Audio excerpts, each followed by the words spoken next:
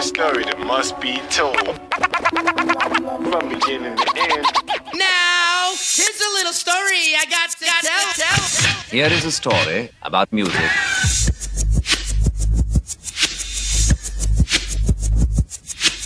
Stories about songs, Ice-T, Colors. I have a few Ice-T stories, but this one specifically is about a song. But first, a little bit of background on the man himself. One thing about Ice-T's early career is that he's essentially the blueprint of West Coast path to finding its own identity, which is similar story to many hip-hop scenes that were outside of New York or the upper East Coast, where hip-hop was birthed and grew and influenced the world. But when I first heard Ice-T, like many people who were like hardcore rap fans in the early 80s, was on his debut single, Cold Wind Madness. I'm Ice-T, I'm terribly bad. I'm here to knock out the windows and blow up the pad. I may be small, but I'm willing to say I'll jam this party in one hell of a way. Kind of a electro style music, hustler player lyrics, not really gangster quite yet, giving a different flip on the electro sound of hip-hop. A year later, he was part of a thing that became, like, for me, I saw it as an after-school special, but it was like a documentary called Breaking and Entering. And there you get to see Ice-T as a break dancer, giving him break dance classes, giving his philosophies about hip-hop and how it came from and how it related to, like, street life. Rapping is a very essential part of the street scene. If you take, like, any regular record and you lay a rap over it, it'll change the whole meaning of the record. Like, what we do is we try to, it's like direct communication with the people as far as what we were saying. You might beat around the bush. When we rap, we say exactly what we mean. And in that, you got a little bit of a glimpse of where Ice-T was going, though I didn't really know that yet. When I was watching that, it didn't become evident to many years later. I'm pretty sure the idea of Breaking and Entering led to the Hollywood films Breaking 1 and Breaking 2, where Ice-T got to play himself, but his music in there was more, in line with kind of that electro thing, but now more focusing on the real hip-hop, his like version of electro boom bap, if you will, like Go Off and Combat, and of course the famous one with Chris the Glove Taylor, Reckless. Once upon a time, a DJ's task was just to play records. What more could you ask? But then came remixes, scratching in cuts, which was too. So it wasn't really to 85 where you started to see this different side of Ice-T. I mean, he touched on it, like I said, in that first record, Cold Wind Madness. But in 85, when he released a single called Body Rock, which is more in line with the boom bap electro. But the flip side, Killers, kind of shows you more of his political side, but also just his delivery and demeanor, and some of the stories relate to his street side, the gangster rap, if you will, as people call it. You get a glimpse of that, but it was definitely more political. But the biggest thing about Killers is Ice-T's storytelling, which I think is a very important element to him that he lent to his gangster rap innovations. Killers, killers, killers. I know it's set that. Now the legal system controls his last breath. He tried to fight execution with petitions and pleas, and a pardon from the governor is all he needs. He cried out for mercy, but none is there. And on his day of termination, he's strapped into the jail. I position his body in the house like this, and all of the people of vengeance grin. Are you a killer? A cold heart killer, a killer. But once again, he had a dual purpose with his 12 inches. He released a song called You Don't Quit, and then followed that up with a part 2 called Dog in the Wax in 86. And the B-side to Dog in the Wax is his famous, of course, 6 in the morning. 6 in the morning, police at my door. Fresh Adidas squeak across the bathroom floor. Out my back window, I make my escape. Didn't even get a chance to grab my old school tape. Mad with no music, but happy cause free. And the streets to a player is the place to be. Got a knot in my pocket weighing at least $1 grand. Gold on my neck, my pistol's close in hand. Where he really tapped into telling those street tales of growing up or living in LA, since he didn't, fully grow up there the whole time, originally being from the East Coast, but kind of going to high school in LA. And then a year later, 87, his Rhyme Pays album comes out, and he's now for the last couple of years been at the forefront of this thing that became labeled as gangster rap. And so around 88, 89, that started to really explode.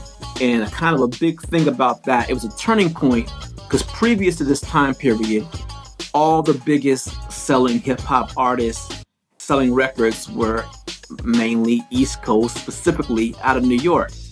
Now, in this time period of 88, 89, you're seeing these big records and some of the biggest, if not the biggest records, being from the West Coast. You had N.W.A. Yo, tell them what they yelling.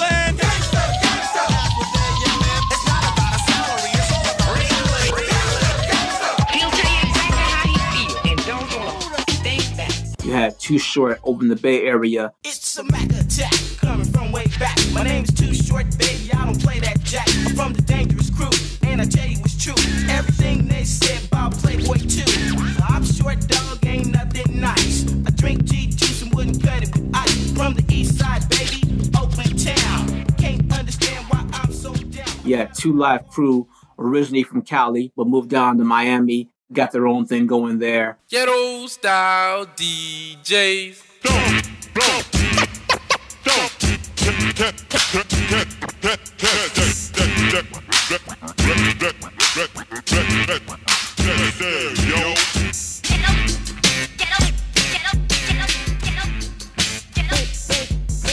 I think a lot of times Ice-T doesn't get his full credit in that. You know, depending on who you ask or what you watch, you'll see a lot more credit go to like N.W.A.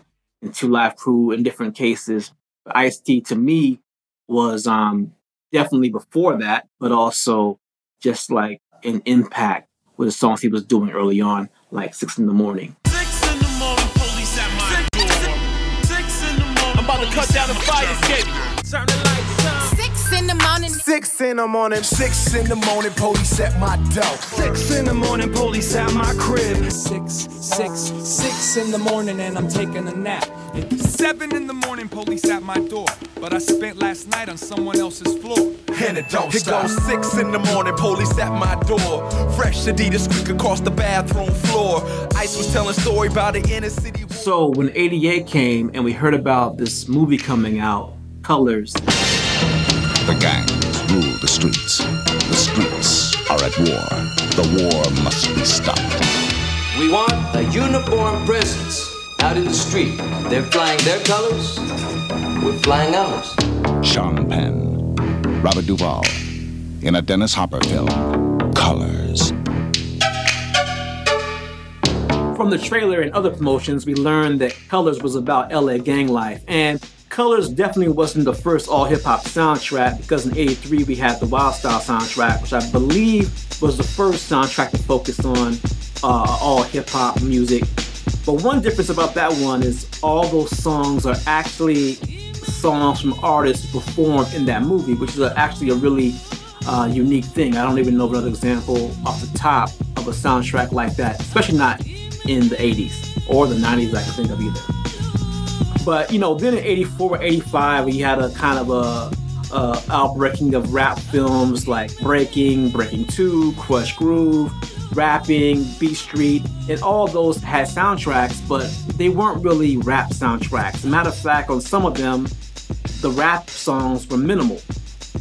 They were like, you know, funk or proto-electro kind of rap inspired commercial. They were trying to touch on the rap thing, but they weren't really grabbing it, not in the way that Wild Style was in 83 or how Colors would do in 88. There were a lot of pop rap songs or renditions of it. You know, in 87, Def Jam put out the Less Than Zero soundtrack, but again, on that soundtrack is only 2 rap songs, LL Cool J and Public Enemy, but you know, the rest was like rock music, pop music. So in a certain sense, Colors is a breakthrough for rap soundtracks, for actually all hip-hop songs by, you know, artists who were respected in the hip-hop community, and those songs being used in the film and not being used by those super actors. So it's kind of different than Wild Style.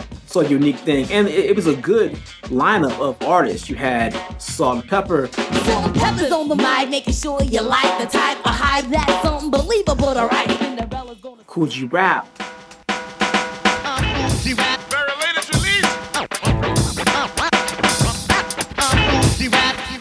Eric B. and Rakim. Big Daddy Kane. Intro, I start to go, my rhymes will flow, so get up and dance, cause Kane said so. If you were lounging around, it's time to get up. 783, Roxanne Shante, MC Shan. You got a group called the Decadent Dub Team, which is a electronic noise, industrial hip-hop band from Dallas. I was born with a 6-gun in my mind. If you want to understand, just with a 6-gun in my hand. And that song had a Dr. Dre remix and went on to produce for co-produce for BDP on their Entertainment album. And the soundtrack also had Rick James doing the kind of rap thing, and of course you had Ice-T on there as well. So with that in mind, it's kind of the first not only soundtrack to a movie that be predominantly hip-hop in that regard, but also I think it is the first to do that and mix East Coast and West Coast artists on the same soundtrack. And it's a really good soundtrack. So it's a important breakthrough in terms of rap soundtracks. But of all those songs and all those artists, I say none was more impactful, especially in terms of this film, than Ice-T's Colors.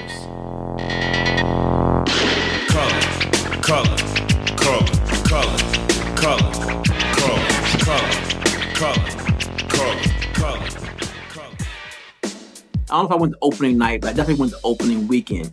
And even before this movie came out, there were like talk on the radio, in the newspaper about worrying about if this movie would incite violence because of it's about gang culture.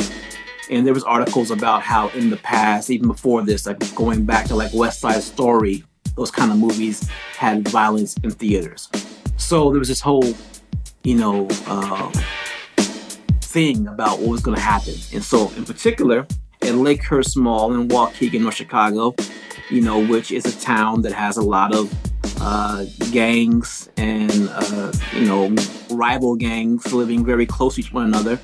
It was definitely that kind of crowd in the theater. If it wasn't sold out, it was only a few tickets away from being sold out. It was definitely packed theater.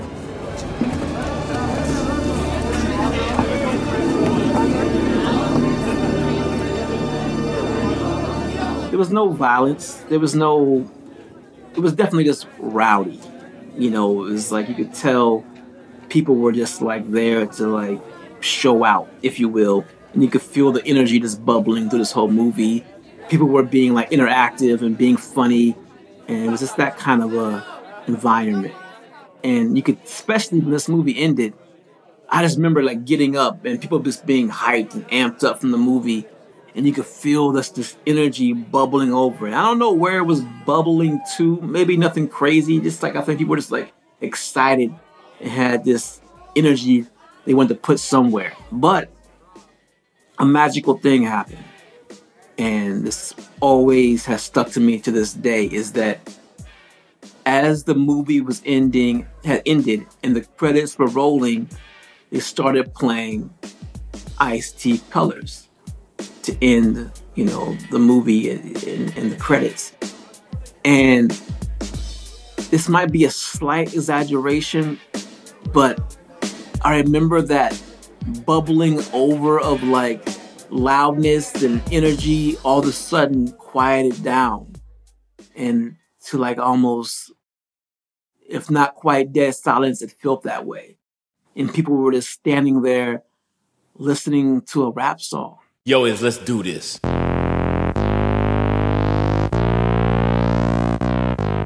I never seen that, not any kind of music. I never saw someone in a movie theater stop to listen to the end song of a movie or any song in a movie.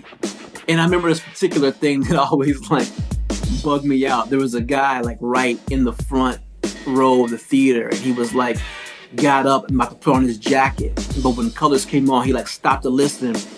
And the whole time he was like in mid-jacket pose, standing there like entranced. He couldn't finish the motion to get it over his shoulders. He had to listen to Colors first. And I remember like, I'm listening to Ice-T intently, and then I would look back, his jacket still isn't on. He can't do it. You know, it was like one of those moments that I was really like, saw how hip-hop can captivate you.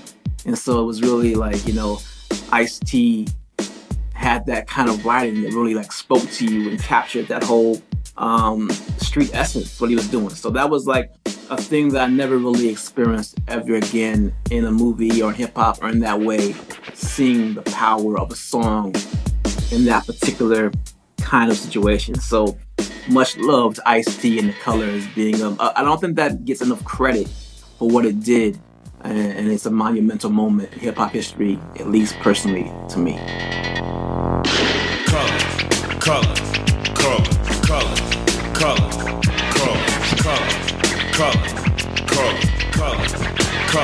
I am a nightmare walking, psychopath talking, king of my jungle, just a gangster stalking, living life like a firecracker, quick as my fuse. Been dead as a death, back the colors I choose, red or blue, cause of blood, it just don't matter. Sucker died for your life when my shotgun scatters. Colors. The gangs of LA will never die, just multiply colors. Colors, colors, colors, colors, colors, colors, colors, colors, colors.